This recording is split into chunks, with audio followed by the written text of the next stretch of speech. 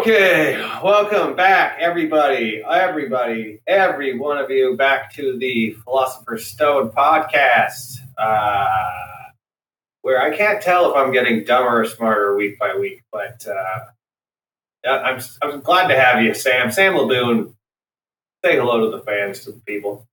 Oh, hey, hello, everyone. Glad to know that I am having an indeterminate effect on your intelligence. Mm-hmm. Very casual as usual, Sam. Today we're doing what are we doing today? Are we doing a listener email focus podcast? Is that what we decided on? I'm like very hungover, so I didn't do any research today. Oh, what happened? Yeah, it was Tell us about Hannah. It was Hannah's birthday, and we did a beer flight game. Mm-hmm. Where we had like 16 different beers, 5 sours, 5 ciders, and 5 IPAs. That's a recipe for a hangover for sure. Yeah, and the ciders all had like a ton of added sugar in them. They're all disgusting. Gross. Sugar is the worst. Anyway, yeah. So like what you had to do is someone would have like a key and they would pour the beers and they would know which beer was which. Right. But nobody else would know which beer was which. And then you have to drink all of them and guess which one was which. So, so Hannah came in first place. Mm-hmm. Her friends came in second place, tied for second place, and then I came in last place. I got 2 out of 16. Oh my God. That's just embarrassing. I'm surprised she didn't break up with you, man. Yeah, it was pretty bad, but got really, really drunk. Had a great time. Getting shit-faced on a Monday, woke up. Oh my God. You have stuff to do today? Yeah, and then I had a class at 9 in the morning. Ugh, dude. Fuck that. I'm past that. Yeah. I can't do hungover days anymore. If I have to work the next day, I'm not getting drunk the night before. I've lived that hell too many times already in my life, and I'm over it. It's not worth it to me. Unless, I would make exceptions for, like, say there was like some sort of concert or something, or a comedian that I really wanted to see, and they were on a weekday night, then I might. But honestly, in that scenario, chances are when I wake up, I'm calling in sick, right? I'm not doing that. I'm not doing that 8-hour dance with the devil the next day where you're just, everybody knows you're hungover. It's not like, it's just, no, I'm not doing it. Also, the one job that was fine to be hungover at, which was, it still sucked because you had to be on your feet for 8 hours straight, but when I worked at the brewery, because you just walk in and drink a beer and you're like back in it. Not a lot of regulations at that. Man, the alcohol flowed pretty freely there. What's that? The alcohol flowed pretty freely there. There was no regulations at that. It was a brand new brewery. They just started like a year before I started working. They had no protocols in place. They had no government. Sorry, I just cut out there for a second. My cat is running past the power cord. I had no. Oh my God. They had no regulations in place. They had no company policies. They actually tried to put me in charge of coming up with a rule book, which is like you don't put a 23-year-old booze hound in charge of making the rules at a brewery. But it was definitely everybody drinking all day, driving around forklifts and shit. It's amazing that something terrible happened. But they didn't get shut down. The place was literally held together with duct tape. But I will say, before they had promoted me, it was such a fun job. It's just once you get, it's one of those things where I ended up with too much responsibility, and I could no longer just have fun there. You know what I mean? Worked myself up the ladder to a rung that I did not like.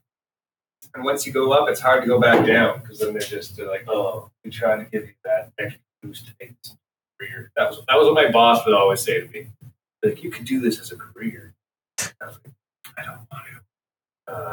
But I didn't say it in his face. But he was definitely pushing me to become a brewer. You know what? Maybe I'll go back. Brewmaster. Maybe I'll go back. Now, maybe I do have the experience. I used to do the brews myself. I know what it's like to work in a cellar and how to, I know all of the basics to working in a brewery. Maybe I should go apply at one that isn't held together by duct tape and run by a bunch of drunk teens.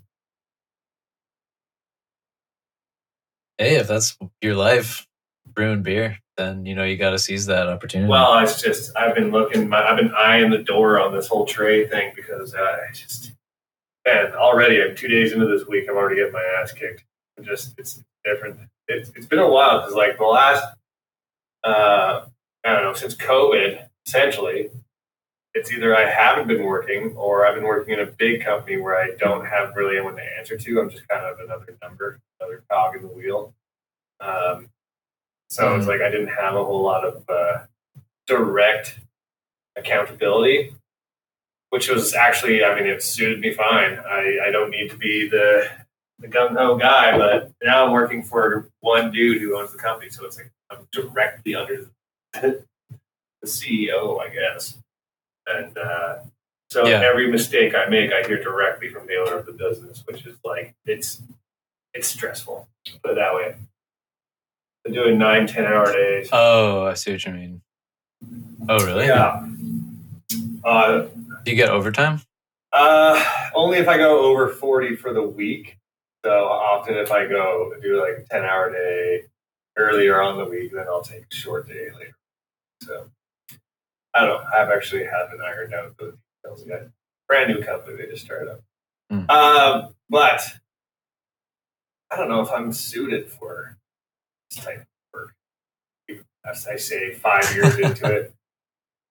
I've always felt like I was out of a fish out of water when it comes to this. I'm not like my family. No one in my family is really mechanically inclined. Like we aren't a group. We aren't the type of people that grew up working with tools. Like I had to learn it all in the trade. And so I don't think I have any natural, any kind of intrinsic natural ability to be a talented tradesperson. I think I can make the cut, but by no means is this a calling for me. You know what I mean? But I feel differently about beer. Not that much. But there's so many breweries popping up around my city. It's like a brewery every 2 feet. Like there's got to be a position. If I wanted to, maybe I could dust off the old rubber gloves and go try and be a cellar hand or something. Although that would be probably a pretty significant pay cut. Do you ever have to stand in a giant like barrel or like cistern of beer? No. Like, you ever have to like stand like in waders in like beer up to like your hips? And like stir it with a giant spoon or something? Like what do you do? No, the most I have to do is get into where all the grain goes in, all the God, I just said I know what I'm doing, and now I'm going to expose myself. It's been a long time. Busted, motherfucker. But it's where you put the grain in, and then you mix it with water, and then there's like a grate at the bottom of it, and it sucks all the wort, it's called, which is like the grain-infused water over to the next container. And after that, you have to go and dump all the grain out, and then I had to climb in and spray out the remnants of the grain left in there. So that was like the only time I was in like a giant cylinder, which was kind of sketchy, I guess. They didn't require any sort of confined space tickets or a forklift ticket or a fall arrest ticket. They didn't. I'm telling you, man, that place was a walking lawsuit. I'm surprised. Why am I surprised? I guess like I thought it would have to be done with more professionalism because of how dangerous it is. But well, I guess I shouldn't be surprised that a brewery everyone was just shit faced all day. See, the thing is that this particular brewery, they were all about cutting costs, but they almost always would pay for it on the end of it because of the corners they cut to save money, because they would hire people with no experience. The only guy that knew what he was doing was this. He was a legit brewmaster from Austria, so he came up with all the recipes and stuff. But he was really that beer is disgusting. He was the only one. Yeah. No offense to your brewmaster. No, because there was no protocols in place, there was no consistency batch to batch. So you could get one that tasted great, and then the next one tasted disgusting. And also because of where, because of it was like a retrofitted brewery into this existing warehouse. There wasn't proper filtration systems in place, and so we would get wild yeast in our brew all the time, which would make it go bad and sour. Gotcha. And so one summer we had a whole crew hired just to dump out beers that got sent back from retailers. It was crazy. They wouldn't hurt you. I remember we had like we used to come back with wheelbarrows full of beer that we were like, we have to drink this in 2 days or else it's going to turn sour. Wow, what a mission. Yeah. So there was no regulation. Any given 6-pack you buy the shit at the store can taste vastly different than the last one. Interesting. That's kind of cool. That should be like a selling point. Yeah, it would be great selling point if it wasn't like it's either going to taste like you're going to taste vinegar or it's going to be good. And because they had huge like it was just we had a full-time scientist there testing every batch because we had contaminated beer nonstop. Just ops. What was his official title? Scientist. Her official title was her name was Rebecca. That's all I remember. But I don't remember. Lab girl is what we called her. Yeah, she essentially had to test every single. Not like beer tester.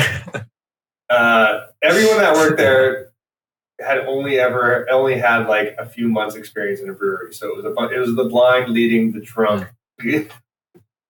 The blind leading the blind drunk, and it was fun. But like I said, once I actually gained like a kind of a management role, it was not fun anymore because now all of the problems became my responsibility. Chaos. Terrible. Yeah. Heavy lies the crown. One summer we had every single praying mantis in probably the fucking northern hemisphere come to our brewery to mate. It was just, you could not, they were everywhere. At any point of the day, you would have praying mantises all over you. And they would just be boning each other everywhere in the brewery. And it's like, it's not a good look, you know? It's not a good look. Mantis orgy. Just be the biggest mantis orgy out there. And it was wild, man. That's pretty cool. It was kind of cool because like you see one praying mantis and you're like, this is really neat. Look at this. Look at his little pincher. But if you see thousands of them boning all over your workplace, you start to feel less cool about them. Did the females like decapitate all the males after? So there are tons of like little heads lying around? I didn't see much of that, but I did see them like I saw one because we had a bunch of wasps too because there was always like beer everywhere, like sticky beer all over the place. Oh yeah, they're probably all attracted to the smell. Yeah. But, so I did see a lot of praying mantis on wasp violence, which was pretty cool. Oh, dope. Who would win typically? Oh, the praying mantis would win. Oh yeah, just rip it right now. It was funny because the maintenance guy in the building who like maintained all the warehouses, he was like he was kind of like a ethereal ghost type. Like he just appear out of nowhere, like out of the vents, the type.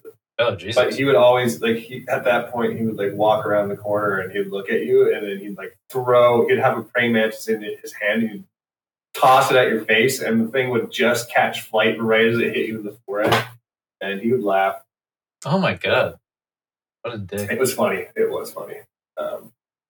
But yeah, just a chaotic job. But like I said, if I was going to get back into it, chances are I would work at a brewery that had rules. So I'd have to go into that. Go into it. Yeah. Not expecting to be able to, shotgun a beer at 7 a.m. on a Friday. Were there any memorable workplace accidents that like really stand out? Oh yeah. I almost died once. That was my boss's fault. I was out. I cracked my. Was he drunk? Cracked my scapula. I don't think so. Actually, I don't think that guy drank at all. Oh shit! It was scapula. Holy fuck! There's a giant filtration system that you run the beer through after it's been fermented, and it essentially takes it makes the beer from cloudy to clear, essentially. But you also inject CO2 into it during that process. And so at the end of the night, you have to open up all of the valves around to let out the pressure on there. Because you don't want to pressurize fucking filtration system. So my boss he was doing a filtration late the night before. He, for some reason, closed all of the valves on the thing and left the CO2 on. So it was building up pressure all night. And I walked in, and my first job of the day was to rinse and clean it. And if I'd looked at the pressure gauge, I would have seen that it was like maxed out, but I didn't. And I went and I unhooked the clamp to one of the hoses, and all the hoses have metal ends on each end, the metal tips. As soon as I loosened the clamp even a tiny bit, it was like a bomb went off, and beer just shot. And I had the hose in between my legs. It could have easily came up and ripped my jaw off, or even worse, ripped my dick off. And it was so loud, and beer was sprayed literally like 50 feet in the air. And I was covered in beer, and the hose went crazy. It was just like whipping around like a fire hose, and the metal end whipped up and hit me and cracked my scapula, which is like probably the best place it could have hit me. Anywhere else could have been life-changing damage. So I'm thankful for that. Holy shit. Another thing was, this one didn't hurt anyone, but it was pretty funny, is so the way that there's a big cage that you put a big, probably 10-foot stack of empty cans on, right? It's like there's like 10 layers of empty cans, big square layers, right? So imagine just like a big rectangular pillar that's all empty cans. And you shove it into this cage, and then they come off layer by layer onto a conveyor belt and get filled up, right? So we had, so if you had 3 of those stacked on each other. So they make the can first. Okay. Yeah, the can comes empty with no lid on it, and you ship it down through the canning line. So if you stack 3 of these things on top of each other, it's probably 50 feet tall, right? So in the one warehouse we have, the entire warehouse is full of empty cans, and they're stacked 3 high. So it's essentially like a giant labyrinth in there, like huge pillars of empty cans. And whoa, sounds like an alcoholic's nightmare. It was just trapped in a labyrinth. So one day my boss says, "Can you go get us some cans from the next warehouse?" And I've been drinking. Everybody had. It was crazy there. And I was like, okay, can I use the propane forklift that was being used? So I had to use the electric forklift. Now, the thing about electric motors is that it's instant torque, right? It's got a ton of torque. It's like instant to the tire. So when you touch that gas pedal, it is like instant start and speed, right? That's why Teslas are so fast. So I get my forks up. I'm trying to lift down a stack of 2 from one. So I'm going from the middle of the stack, trying to lift up, back up, lower down 2 stacks on top of each other. Needless to say, I touch the reverse and it jolts, and I drop the one stack. So about 30-foot high stack. And I shit you not, like slow motion, like a scene out of Indiana Jones. Like imagine a bunch of pillars, like monolithic pillars, just slowly falling into each other and then going and hitting the next one like a bunch of dominoes. That happened to me with all these empty cans. But I will say, I told my boss that I wasn't comfortable. They were empty, though. They were empty. I wasn't comfortable doing it, but it was still a ton of damaged product. And I did tell him that I wasn't comfortable doing it. And he said, "No, you can do it. You can do it." Hey. And of course, I fucked it up. And then, Jesus. So to make it worse is that he still tried to feed all these cans through the canning line. And when the can gets sealed with its lid, it spins really fast full of beer. If the cylinder of the can isn't perfectly symmetrical, it'll collapse and explode the can just because of the strength. So the person in the canning line is sitting there literally getting, every time a dented can comes down, it explodes in their face. It was just, I just dented like thousands of cans, but they needed to save the money, so they just kept feeding them through the canning line. And every time I could hear one explode in someone's face, the whole canning crew would just look over at me and fucking pissed. Oh my God, that's hilarious. Yeah. That place sounds like an absolute... Oh, I killed an entire new batch of brew. They could make a TV show. So, like, another thing is we use caustic to clean all the tanks. And caustic is like What's like caustic? a really base chemical, so like the opposite of acid, but it feels like it's burning your skin. Oh, okay. Real. Gotcha. It feels like acid burning you when it hits you, right? Dangerous stuff. Jeez. We'd get it on we would all go through our work boots, like a brand new pair in a few months because of this shit being everywhere, right? It would just chew right through. Jesus Christ. And the only way to neutralize it, which is also funny, is to put acid on it. So whenever someone would get the caustic on them, the first thing you have to do is go find some beer and dump it on you because our beer was super acidic. So sometimes you'd see someone get some in their eye or whatever, and they'd have to just grab the nearest can of beer and dump it all over their face. So like, this is the type of workplace. Jesus Christ! So I'm making a brew. He's burning. Pour a beer on him. Yeah.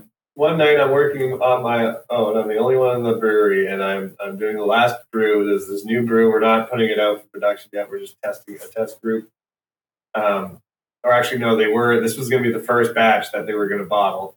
And so there's 4 huge containers in the brew house that are for each stage of brewing. So I was putting the brew through the last stage in the last cylinder, and I wanted to get ahead of the game and clean all these things with the caustic as I was shipping that last brew down the line to a fermentation tank. But I forgot.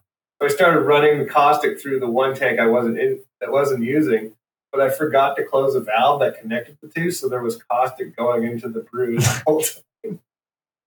Oh my God. And I'm like, I'm not going to say anything. And then I go home and I Google, like, will this kill people if they try and drink it? And it's like, Jesus. Like, it was like, I didn't get a very clear answer. So I'm just sitting there. I'm like, look, so my boss is looking at this fermentation tank for like a month, like just bewildered that it hasn't started fermenting yet. Like, it was almost as if the yeast is dead.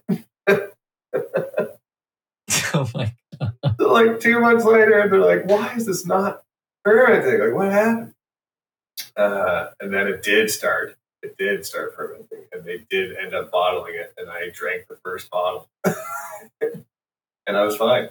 Oh my God. And then I did more research, and they're like, if it does ferment, like if the fermentation starts happening, the CO2 created will neutralize the caustic in there, so it would be safe. But I made sure I was the first one. Did it taste good? Yeah, it tasted amazing.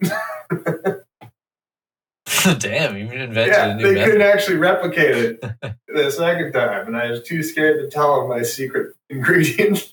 They could never figure out how to make it again. Yeah, essentially you have to kill all the yeast except for one sole yeast molecule that eventually replicates itself. It starts, yeah. Anyways, it was delicious, but shit like that happened all the time. It was just a weird work. It's one of those things where it's like, I think back at it, and it's like almost as if it was like some sort of hidden camera TV show. Just the people working there and the shit that would go down. It was just too bizarre to be normal. It's this show, and it's like a hit show in Russia or something. Like I was the Truman Brewman. Yeah. The Truman Brewman. Yeah. What I'm saying is, I think I'm just bad at all my jobs. But I'm better than like, your average bloke, so I somehow make it to a level of management, and then I just start fucking. But that's how I feel with my trade right now. Is I just feel like I can make it happen, but I'm also not built for that. Hey, it's not about me. Well, how about you? Like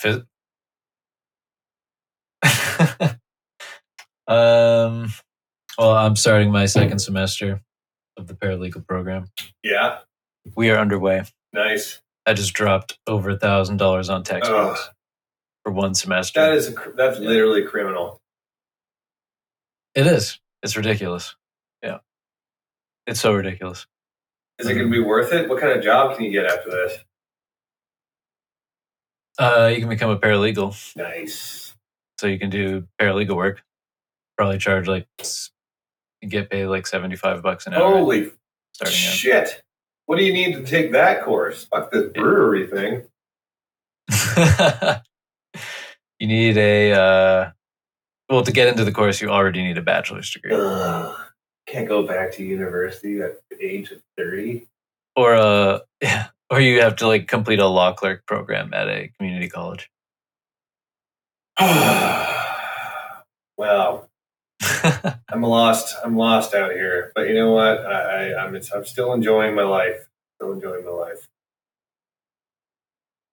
Yeah. Oh, hey, lots of breweries. Like you could go apply. Yeah, I know. That would be a significant pay cut to start, for sure.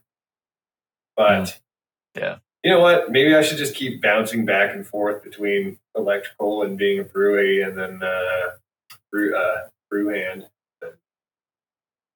I don't know. Open my first. Can you do that, or do you have to like stay in practice? What do you mean? Like my ticket is valid. Like, I think. Would you forget how to electrician? No, probably not. Not when it comes to like houses. It's pretty. Once you get it, pretty ingrained. I might have to get updated on the current code because that changes every once in a while, every like 2 years or some shit. But yeah, it's one of those things. That's why they call it a journeyman, because you can go around and work all around the country, because it's like you'll be able to get a job anywhere. But great job for a serial killer. Yeah. Oh yeah. Yeah. Or you can get paid to be a serial killer. That would be great.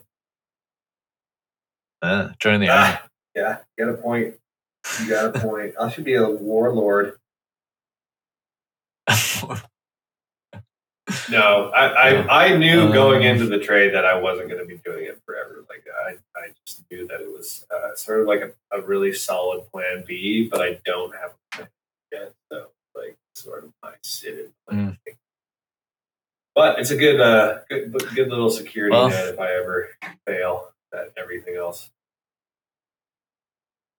Yeah, it is a good trade to have. So what do you think about getting into this listener mailbag? Okay, well, we haven't really got any new ones, but we didn't read 2 of them last week. So let's pop one open here. See what it says. Okay, this is from a concerned listener. Dear producers of the Philosopher's Stone, I'm curious where you rank yourself on the quality of life scale used to determine your position in the vaccine queue. This is a reference to a previous episode we had about the ethics of equitable vaccine distribution. I'm guessing he's referring to something we talked about, the quality of life scale. The quality adjusted life year? Yeah, something like that. Yeah. Where do we rank ourselves? So it's when do you think you deserve to get the vaccine, Sam? Okay, well, to recap, the quality adjusted life year scale is a 0 to 1 scale. Right. And it is the number of, and it is supposed to represent the lowest is 0, the highest is 1, and it's like 0.1, 0.2, up to 1. And 1 represents 1 year lived in top health. Like 1 year of your life lived with your total possible health. And 0 means you're dead. Right. Yeah. So where would I be on that scale? I don't know. I'm probably I'm pretty healthy. I'd say I'm probably at like a 1 on that scale. I'm pretty healthy. Yeah, I mean, I'm. What about you? I don't have any like conditions that mean like I can't live my life.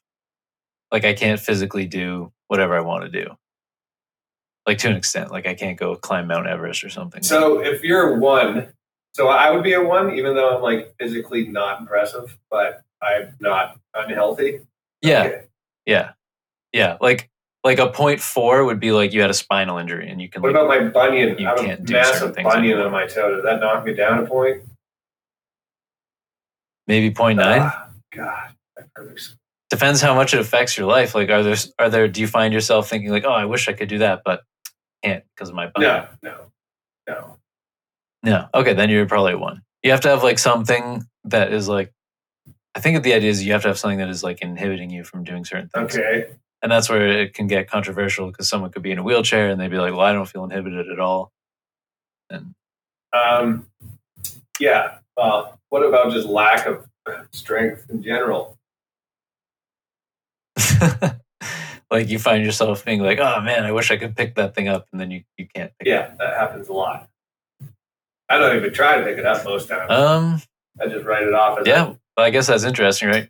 Because, like, let's see here. It, if we're talking like someone that's peak physical condition with no injuries, which that actually might just be a rare occurrence because usually people that get themselves into peak physical ability are like athletic to some degree and have injuries from their life athleticism. So a little bit of a catch-22. Yeah. Yeah, like being an athlete isn't like healthy. Like you can't really sustain that level of intensity. Yeah, I think we talked about that on that episode. So maybe we are right in that Goldilocks zone to consider ourselves a 1 because we don't. I mean, I don't have any sort of ailments, or I don't even have medication or anything. Right? Completely self-medicated. Yeah, like 1 year. Yeah, I agree. I mean, you can expand the scale to not just like what you can do. Like you can look at the scale just as like in terms of your bodily health, but you could also look at the scale in terms of your other opportunities that are afforded to you because of your wealth and the society in which you live. So in like there's like one way to look at it, you could say like the wealthy person would have the higher score because 1 year of their life is like they have the most opportunity and freedom to do what they want to do. I see. So what you're trying to say is we're going to be at so you can expand the scale back like of the line for this vaccine where we are. We're not high risk. Oh yeah, but we're also not contributors. We're not like. No, we should be like pretty close to the last on the list. Like young, fit people, like relatively healthy people in a wealthy society. Like we are the least vulnerable when it comes to disease. So we should be at the very bottom of the list. Emotionally. You're only a threat in that, like people like us are really only a threat in the sense that we are the most likely to transmit it, I think. So we are the problem. So there's an argument that we should be at the front. Yeah, we're how it gets out of control. Because we're the least responsible. Or because we're the most responsible? I mean, we're the most likely to break protocol and spread the virus, right? That's how they should determine you. Oh yeah, so just like these guys aren't going to stay and they're not going to. They're going to go out and hang out with people. Let's get it to them first because they can't be stopped. You know, like a pack of wild horses out there. I think they're banking on just I think they're banking on just get the elderly done first and the hospital workers, and then worry about all the. I keep reading like people coming like that recover from it that had mild symptoms, and then like months later they can barely breathe, like freaking out. Yeah, it's scary. But then I'm always getting my information. We're very low risk. Like the comments section of Reddit, so there's always if I just keep scrolling down enough. Bad place. If I keep scrolling down enough, I will always find a comment that is the opposite, and then I just choose to believe that person. Right? So I can fall asleep later. Yeah. Well, yeah. Like statistically, we are the least at risk, I think, or maybe children are even less at risk. I think children are probably going to be last. Yeah. Especially if they can't drive themselves, right? No one's delivering a vaccine. What if the kids can't drive themselves? Like if we left it, if it was really a true free for all, kids would be last at everything, right? They don't have any autonomy. Oh, because they're so slow. They get tired so easily. Their little lungs. I could never go on hikes when I was a kid. I would just died. Like how I couldn't walk very far, like up a hill, like up a mountain. Yeah. It was so big. I thought I had it. I thought I had it because went for a run the other day, and I was immediately winded. Oh, shit. Damn. I think that's just generally you have bad cardio. Yeah. Oh. You need to push through that wall. Hang on 1 second, Sam. What is this? What's going on? I've made a severe mistake. You didn't start recording, did you? I did, but I was recording through the wrong mic. You son of a bitch. On our 20th episode. Is it really? Yeah, this is our 20th episode. Official. Hang on, I'm plugging it in right now. This is great. We will never, the technical difficulties will never. Well, now it's good. So most of this podcast is going to have shit audio from me. Yeah, I was wondering why it sounded so you bad. think I could get it together after this point, but I don't know. I don't know, guys. See, this is what I'm talking about. Just incompetency ruining my life. Mm. Hello? Yeah, I'm here. Can you hear me? Oh, God. Can you hear me? Oh, shit. What's happening What's going now? on? Did you Speak hang to up? me, Sam. Okay. Oh. No, we're good. All right. So quality is going to be shit for the first bit of this podcast on my end, unfortunately. The first 37 minutes.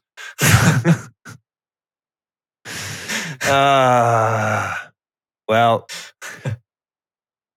Hey, that that's sucks. okay. That's what people are here for. They're not here for slick production. They're here for the nitty gritty, the real, the podcast veritas. Yeah. This is it. This is John Cassavetes style podcasting. It's well, if gritty, anyone's there's still mistakes. listening to this episode, if they've powered through that terrible audio, you're going to come through crystal clear. So that's good. That's good. In comparison to you, I'm going to sound really good. Yeah, we are. We run a tight ship here, fellas.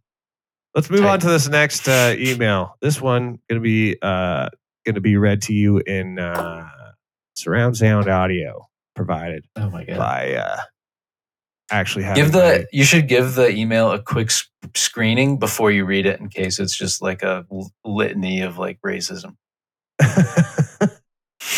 Well, I Just hope in not, case. because this is from a family member of mine. Oh boy! Questions Hey, on you never know. questions on toxic masculinity. Oh god! Wondering if I could have some thoughts on this. Consider most people who commit suicide are male, 3 to 5 times more than female. Most people who are prisoners are male, around 90%, according to this person. Most people who are homeless are male, which I can, if you look around, it's pretty true. Not at all suggesting or making a case that men suffer more than women. Question is toxic. His question, he's formatted this email very strangely. Question. Mm-hmm. Is toxic masculinity a factor in suicide, prisoner, homeless rates for men? So to what extent? If there are cultural factors to these rates, what are they? Are men born more aggressive than women, or is aggression something that is generally taught to be acceptable and natural for men? Is dick measuring literal and metaphorical etched into our brains? So okay, so what does he mean? What does he mean by toxic masculinity? What does that mean? essentially, like how do your we define typical aggro male. You know what I mean? Like the man that has very little control over his inner, I don't know, ape. I guess you could say. Is douche? Douche. Yeah.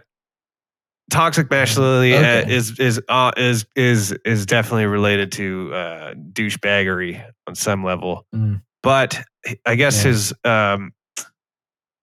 question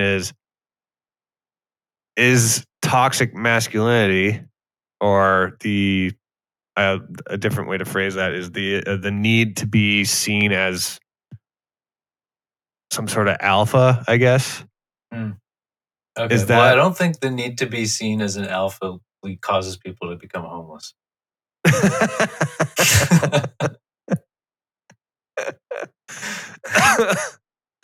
Yeah, you could be right about that. Unless they have like insane gambling. I don't know. Yeah. But I think it's probably more, yeah. At least that one, I don't think you could say like typical, like homeless people have never struck me. Homeless people are rarely like toxically aggressive. So Like I've yeah, never, I think or at least to me, like I don't know what women's experiences are. I think what he's trying to say is like the societal pressure for men to always be like the stoic, strong figure that shows no emotion.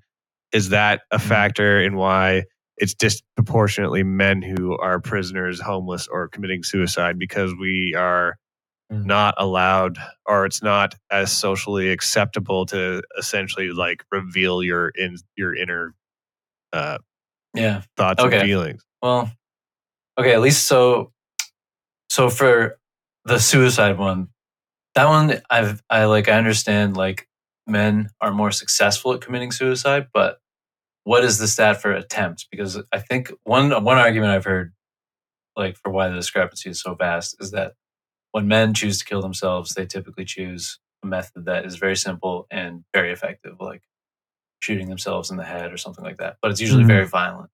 Whereas women tend to choose like a non-violent method, like sleeping pills or something like that, which are less likely to succeed.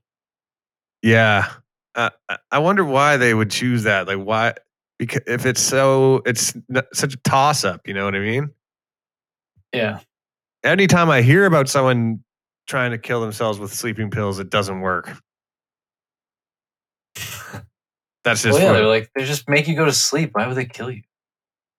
I guess they slow your heart down enough that you die. But I'm sure that it does work. It's just the ones I hear about are failed attempts.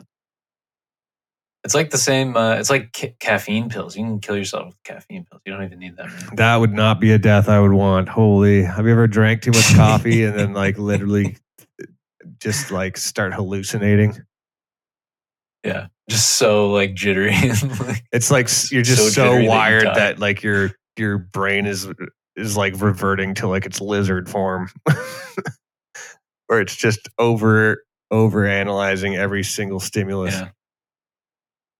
Yeah, but anyway, back to the. I think so. I'm reading this article on the BBC about it, and it's interesting in that, like, not only is there a higher suicide rate, but there's also a much higher alcoholism rate, like drug addiction, things like that. All those rates are much higher for men than for women. And why is that? So what do you think contributes to that? Is it because? Well, I'm not a doctor, but let me give you my opinion. You're not a doctor? What the fuck are we even doing here then? Well, this is like not a philosophy question. This is a... That's true. This is like a human public health question. This is more of like a biology question. Yeah, a cultural question. I guess it could be like there's like the culture answer, which is that men don't have good outlets for emotion, and so they turn to substances or... That I believe is true because anytime you were a young boy and you, I don't know, you decided to share what you were feeling to your friends, you were immediately called gay. Oh yeah, definitely. And that carries on to adulthood too. Like for the that would most be nice. part, That would be a nice word. Well, if you ever been around a group of girls that are hanging out that are friends, a lot of times they will be the focus of discussion will touch on their feelings about things. You know? Feelings, not opinions. Men, when they hang out and talk, they're giving their opinions on stuff, but they don't really talk about how things make them feel. Not in any way that isn't exaggerated for humor's purpose. You know what I mean? Yeah. Like, when's the last time you really sat down with a friend and like had a real heart to heart? Like, it's probably, you know, it's a rare occurrence between men for the most part. Yeah, I think like probably the last time I did that, I was probably on like MDMA or something. Yeah, that drugs will bring it out of you for sure. I feel much more comfortable talking to women about those type of things than I do to men. Even if I barely know the person, if it's a woman, I think that's probably pretty typical for most dudes. Like they're way more willing to talk about their feelings to a female than to another male. Yeah. And another option is the bottle. The bottle, yeah. If you don't feel Just your numb. feelings, Just then you go don't have numb. to talk about it, man. Exactly. It's brilliant. You destroy the feelings. Yeah. Yeah. And then those behaviors that you use to deal with your inability to express emotions, those negative behaviors in turn end up causing you to go to prison, become homeless, kill yourself. Yeah, and I think that's what his point is that lack of ability to express what you're feeling because of the society's norm, is that leading men to do these things or be more susceptible to these things. I think it's probably definitely a variable in the equation. Is it a social norm though? Like, is that a social norm, or is that just something about like our nature that we can't change? It's definitely a social. I guess we it can't might be really a answer social that. norm because of the nature. I don't know. Like, you think it was different in the past, like, or it seems to me like this must have always been true. It Like, feels these like, differences between- I'm sure that there were some very touchy-feely, open cultures back, at some point. But if you look at history, men are always just because of our physical attributes, we are naturally put in the defense and aggression roles throughout history. You know what I mean? Mm-hmm. And there ain't no room for feelings on the battlefield. You know what I'm saying? No, definitely not. The only feeling you should have is courage. I was going to say bloodlust, but I think they're the same thing. Or bloodlust. On the battlefield, those are the same thing. They're similar, yeah. Well, I think courage is like overcoming or like doing the right thing. Yeah. In the face of danger, whereas bloodlust is just uninhibited violence. Yeah.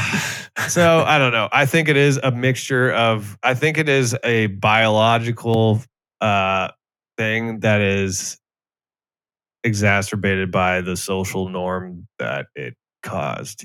It's not necessary, but it seems to be the way it works out naturally. Yeah. But they say therapy is good for men because of this exact thing, because they can finally talk to someone about their feelings without having to feel exposed to their like that they're exposing themselves as weak to other men around. You know what I mean? Mm-hmm. Yeah. No, it's definitely a good thing that's helped many people. Yeah. Have you ever done therapy? I think I did like 2 sessions and I didn't really like it that much. No, yeah, I've always wondered, like, how does it even like open up? Like, I don't even know what the first step of a therapy session would be like. Like, do they just ask you why you're? Yeah, they ask you like, why are you here? Are you a suicide risk? Like stuff like that, and then you just tell them why you're there, and then it's like, okay, well, great conversation. I'll have another meeting, and then you do another meeting, and you like just like keep talking, and then they also do this cognitive behavioral therapy thing where you have to like hold these sticks or something and like try to like hypnotize yourself basically.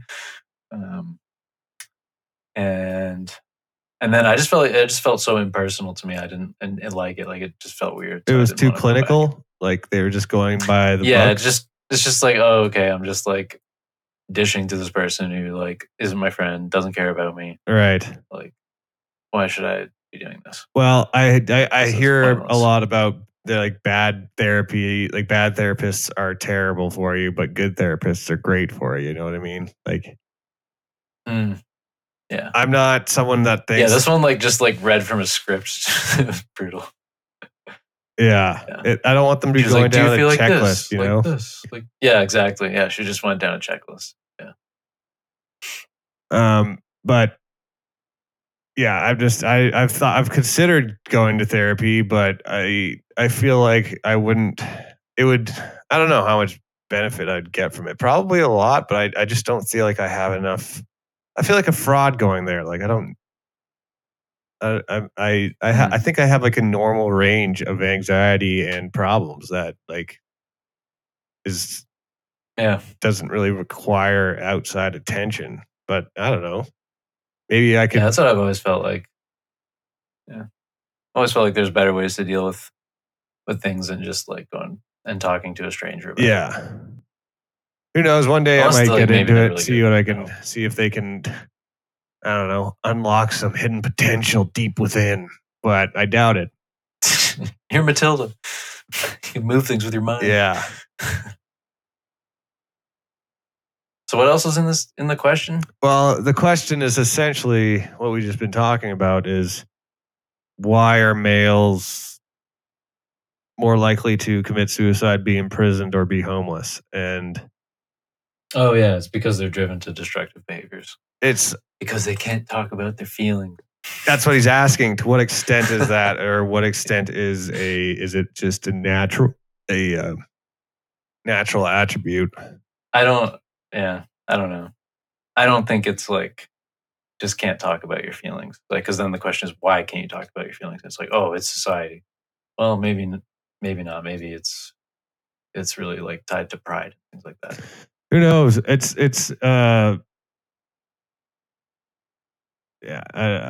think it's probably more to do with your personality than with society. Like, if you feel like you can talk about your feelings, then you will talk. If you feel like you should, then I think you will. But most men don't. I think most men do not talk about their feelings. Yeah, to other men.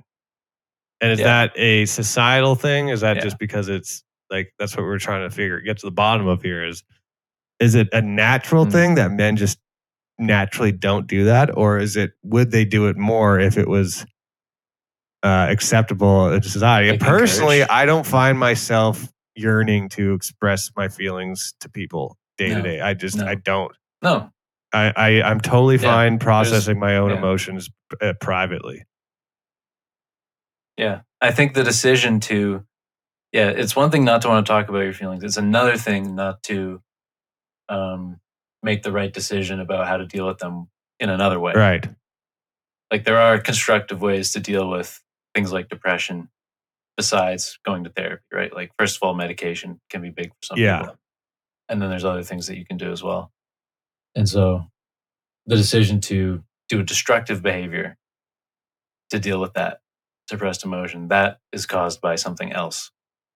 Like that's a bad decision. So the question is, why do so many men make the bad decision in choosing how to deal with their feelings? So let's make that the question then here at the end of this podcast episode that only has half of good quality. Why? What would be your guess as to why it's all men? It's mostly men that is doing these things. Make the bad decisions. Suicide, imprisonment, homelessness. Why is it mostly male? Like, what do you think? Because why? So you're saying, why are men making all these bad decisions as opposed to women?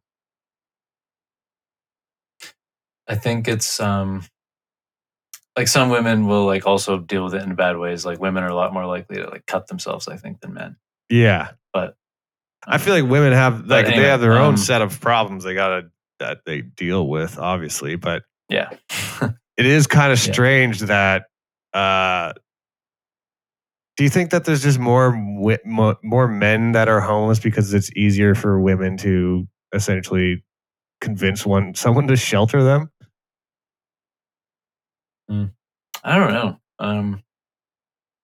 I think it's just like I think people make bad decisions in large part because of the environment where they grew up and that their parents and everyone around them also made bad decisions. But that doesn't answer the question as to why it's mostly men. Well, it makes it because I think right. Well, okay. So I think it's like they both make bad decisions, but men's bad decisions tend to be more just self-destructive. Like besides like the cutting and things like that. Right. But why is it more men? Maybe men are more. I think men are just generally more reckless, more risky. They seem. I think they go to. I think they go to the extreme a lot. Fuck, I hate these questions. You know what I mean? Like I think men tend to. It's a combination of environmental and nature nurture. How about that? You're gonna throw that old thing at us, eh? Okay. Yeah, let's say it's both. Let's say it's a bit of both, okay? I guess you're right that a man will, so I'll put it this way and see if you can tell if you agree if this is kind of what you're saying is that both men and women suffer from depression and drug addiction and commit crimes at the same rate, but men tend to take it to the extreme far more often. So they. Oh no! It's because partially that, but also because women can have a better way to deal with their feelings, which is just by talking. Right. So you're agreeing that toxic masculinity does have a part to play with that, with these statistics. I don't think it's toxic. I think it is. It's only toxic if you make a toxic decision about how to deal with your inability to express your feelings. That's where the toxicity comes in. Deciding to like not deal with your feelings by like going out and like assaulting people and stealing their money and stuff like that. I see. Like that's okay. So then the deeper question that is harder, if that is the nature nurture question, is why do men do the toxic decision? Some men make the toxic decision, other men don't make a toxic decision. So why do the ones who make the toxic decision make the toxic decision? Mm-hmm. And there, it's like, it seems like it's a nature nurture thing. I see. Like they're in a bad environment to begin with. And you're also like, as a male, you're primed to respond to a bad environment by becoming bad yourself. Yeah. Yeah. I think it's just, there is a little bit more aggressive nature to men. I think that's pretty, I don't know. That's biological. Yeah, that's the biological factor. So when, like you said, when intense emotions are brought up in a man, their reaction to those is usually going to be in a red-blooded man. It's probably going to be more reckless and extreme than the way female would react to it. Yeah, they're going to need to. They can't deal with the feeling by talking about it, so they do something. So they have to decide some other way to deal with it. And if they were in a bad environment to begin with, the way they would probably see people dealing with it was through destructive mechanisms. And so that's the one that they go with. But not everybody, because some people see that and still like can get out of it and make better decisions about how to deal with things. But I think it's like your nature is one way. Like you have the nature to be more aggressive naturally. And so then when you're placed in a bad environment and then you can't deal with, terrible things that happen, you choose the more aggressive, destructive way to deal with it. Well, there you have it, folks.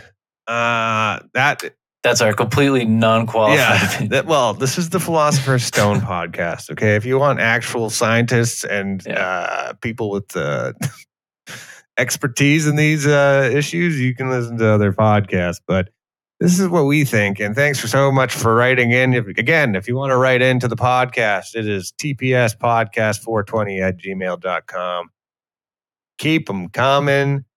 Our listeners are through the goddamn roof, right, Sam? We got about 17,000 now. Is that what you said? 17,001, I think. Wow. No, it's probably less than 17, but we still love each and every one of you.